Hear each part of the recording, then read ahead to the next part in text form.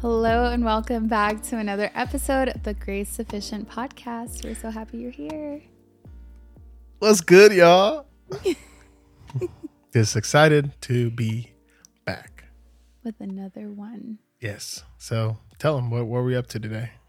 We're going to continue the devotional that we started a week ago. Mm-hmm.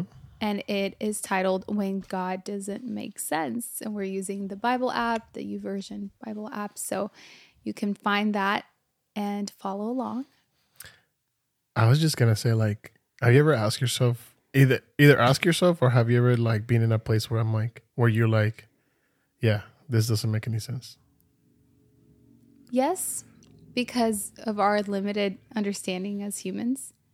There's a lot that won't make sense. We try to find the answers. And I remember our pastor, one time he was preaching about this kind of subject and he said, don't ask why, but ask for what. And he said it in Spanish. So that I don't know, the meaning is very profound to me. Yeah. And when we ask questions like why, if we shift the why for what is the purpose? What is the lesson? What is the teaching? We are able to have more of an open mind to the circumstance, even though it is maybe a negative one. And we might be wondering what is going on. This doesn't make any sense. Mm-hmm. But we're able to shift that and see God in that working through us. Also, I think if it makes sense, it does not require faith. And it is impossible to please God without faith. Mm-hmm. And faith is just, the beginning of faith is just at least hoping. Hoping and having that conviction and knowing that it will come to pass. Whatever it is that you have to try and have faith for, whether it is healing, restoration, a dream, a relationship. Yeah, God is known as the author of life. And I think that just like any good book, any good show or movie, the plot, sometimes you might be like, who is this character? What are they doing here? Or why is there a plot twist? Everything was going so well, and then all of a sudden that had to happen. And it's like God as an author, God as our maker, he allows things to happen in our timeline, in our path, because ultimately he has the end goal and result in his mind. In his infinite knowledge, he knows exactly what he's doing. So don't fret. Just hang on tight. And don't worry about it, sweetheart. Will pass. Don't worry about it, sweetheart. Yes. So let's start. This is day 2, and it's titled, Are You My Savior or Not? Today, a family of 5 in the middle of America is without power due to an ice storm. They have to spend savings to eat out and sleep at friends' houses because they have no way to cook and their house is freezing cold. Also today, a family in the middle of Africa has now no power or savings or easy way to get food or ice storm. Another family in America is always living at friends' houses or in motels, at least when they're not on the street. Today, a family in Europe will tragically lose a child to an unexpected disease. In the next 24 hours, in impoverished regions of the world, thousands of children are expected to die due to a lack of food and clean water. Maybe today, but almost definitely this year, natural disasters will strike and suddenly kill thousands. If God's existence were determined by his prevention of our world's pain, then he'd be gone with the next wind strong enough to blow over some power lines in your neighborhood. We're not the first ones to let difficulty cause us to doubt whether or not God is who he says he is. John the Baptist, Jesus' cousin, is famous for preaching about the coming of Jesus and proclaiming that he wasn't even worthy of lacing up Jesus' dirty sandals.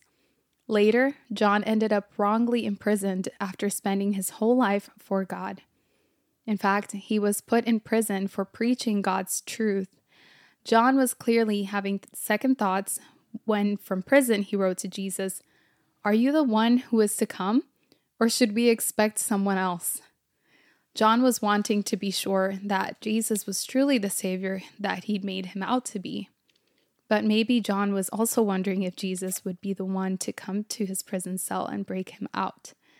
Then Jesus, who basically called John the Baptist the greatest human to ever live, responded by pointing pointing to some of the miracles he had done, and finished with, "Blessed is anyone who does not stumble on account of me."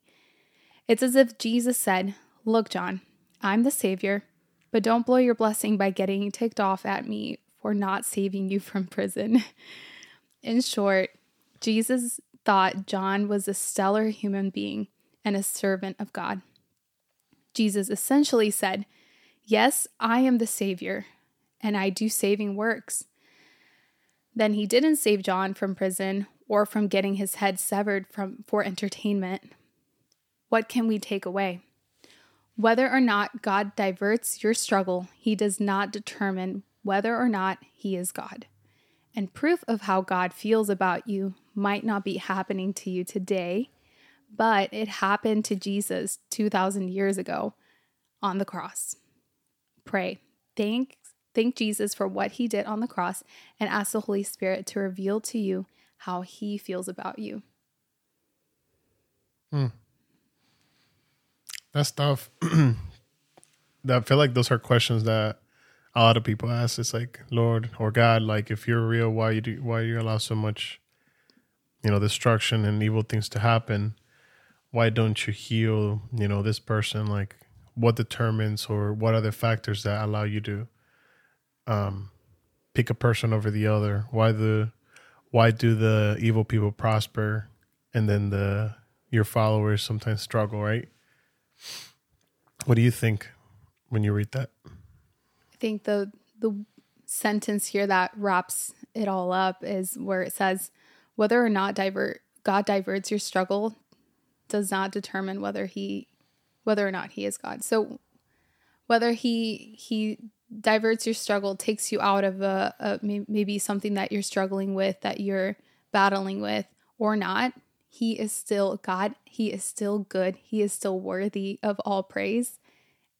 And it's like, sometimes I think, I've told you before, I remember like last year when I was the year before, I was like, if it doesn't go this way, he is still good. And this was back when I was trying to figure out if I'm going to have this baby via C-section or VBAC. This is with Jonah. And I know I've talked about this before, because it truly was an impactful time of my life where my faith was tested in ways that I've never been tested before. And this medically unnecessary is what I'm trying to say. C-section, just, it didn't have to happen. I had to use a lot of faith, and at the same time be like, and if it doesn't happen, he is still good. Mm-hmm. I think that is very true. I feel like you get to that point where you know that he doesn't owe you anything. Like, he is a king. He is a savior. He died for your sins. So, like, he doesn't owe you an explanation. That's what the next sentence talks about. Yeah. He doesn't owe you anything. Like, and I feel like as human beings, we can be really arrogant to try to like complain to a king. Like, when was the last time you saw a king be like, "Hey, you come here, reveal yourself to me"? Like, who does that? Yeah. You would probably get your head like decapitated. Off with your head. No, it's true. The part where it talks about that here, it says, and proof of how God feels about you might not be happening to you today, like while you're in your struggle or whatever circumstance you're going through, but it happened to Jesus 2,000 years ago on the cross. That is proof of how God feels about you. And it is like he loves you so much. For God so loved the world that he sent his only son. This is his sacrifice to us because he loves us so much. And he loved his son too. Wow.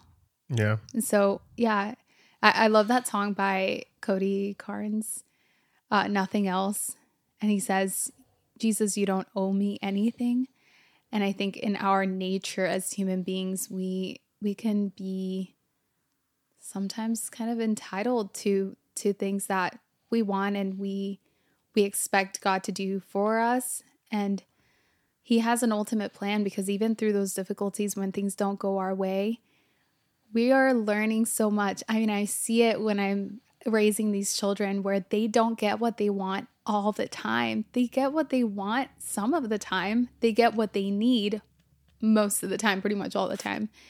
And I see that like as I'm parenting these children, as I'm mothering them and I'm seeing their personalities come out, I'm seeing, wow, this is how God sometimes shows us love, even as he puts us through difficulties and difficult situations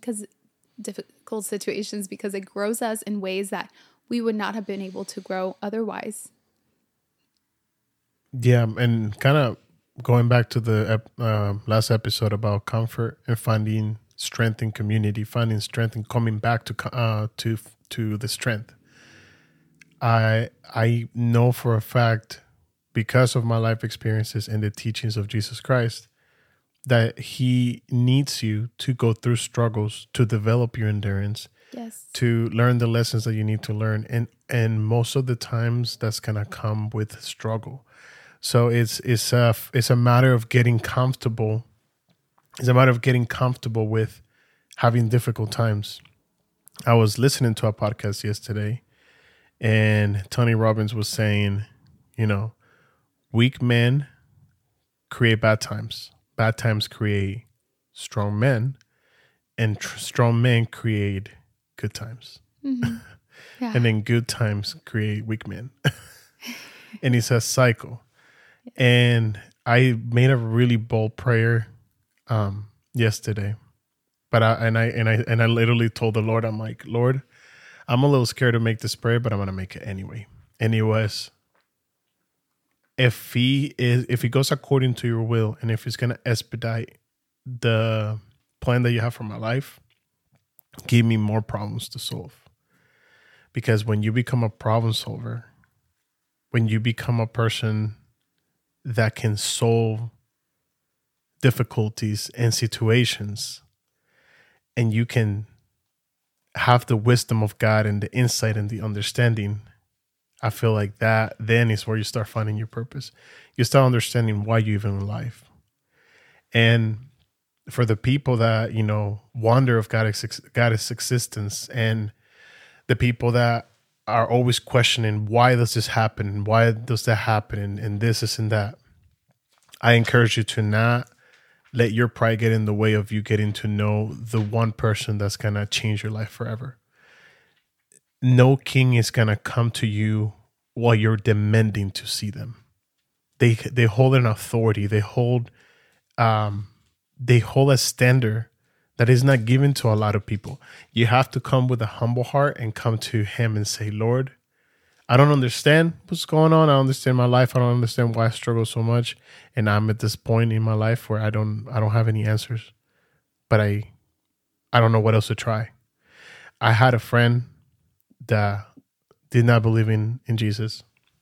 And I've actually had multiple people in my life that questioned me about my beliefs. And I said, hey, look, until you experience it by yourself, there's nothing I can prove to you. So if there ever comes a point in your life where you're about to do something dumb or you hit rock bottom and you don't know what else to do, reach out. I mean, I would hope that you don't have to get to the point where you're in the worst time of your life so that you reach out to your Savior. But if it comes to that, at the very least, before you do something dumb, please reach out and allow him to be revealed to you. And then you tell me if it's real or not. Mm-hmm. Guess where the friend is at? He's alive. He did not commit suicide. So It is important to know how to approach God. You don't demand God to come. You humbly come to him and say, please reveal yourself to me. And he will reveal to things about your path, like your direction, where to go and things like that, as he sees that you are mature enough to understand that revelation that he's about to give you. So he's not going to reveal the whole plan for you to understand or try to understand it in your human understanding. He will give you as much as you need to know, because the rest requires faith, right? 100%. As we close out with this episode, I wanted to share one verse that is really standing out to me with this. And I think we've shared this verse before, but it's in James 1, verse 2. It says, "Dear brothers and sisters, when troubles of any kind come your way, Consider it an opportunity for great joy. For you know that when your faith is tested, your endurance has a chance to grow. So let it grow. For when your endurance is fully developed, you will be perfect and complete, needing nothing. So lean into it. So let's go ahead and pray us on out on this one. Yeah. Lord, we thank you for your word. I'm sorry for the times that myself and ourselves question you, your motives and the reasons why you do the things that you do. Truth be told, you don't owe us an explanation, Father. You pay the ultimate price to allow us to be within your presence and to be able to have access to the Father. So we thank you for the sacrifice, and we humbly receive the sacrifice. We thank you for everything that you've done and everything that you will do. And as difficult as it may seem and as hard as it may sound, Lord, if you didn't do one more thing for us, we still will serve you forever, because your sacrifice was too great and your love was too overwhelming. And it still is. So we thank you, Jesus. We love you. We glorify you. And we ask you that you continue to guide every single one of us. In the name of Jesus, we'll say, Amen. Amen. See you guys on the next one. Bye.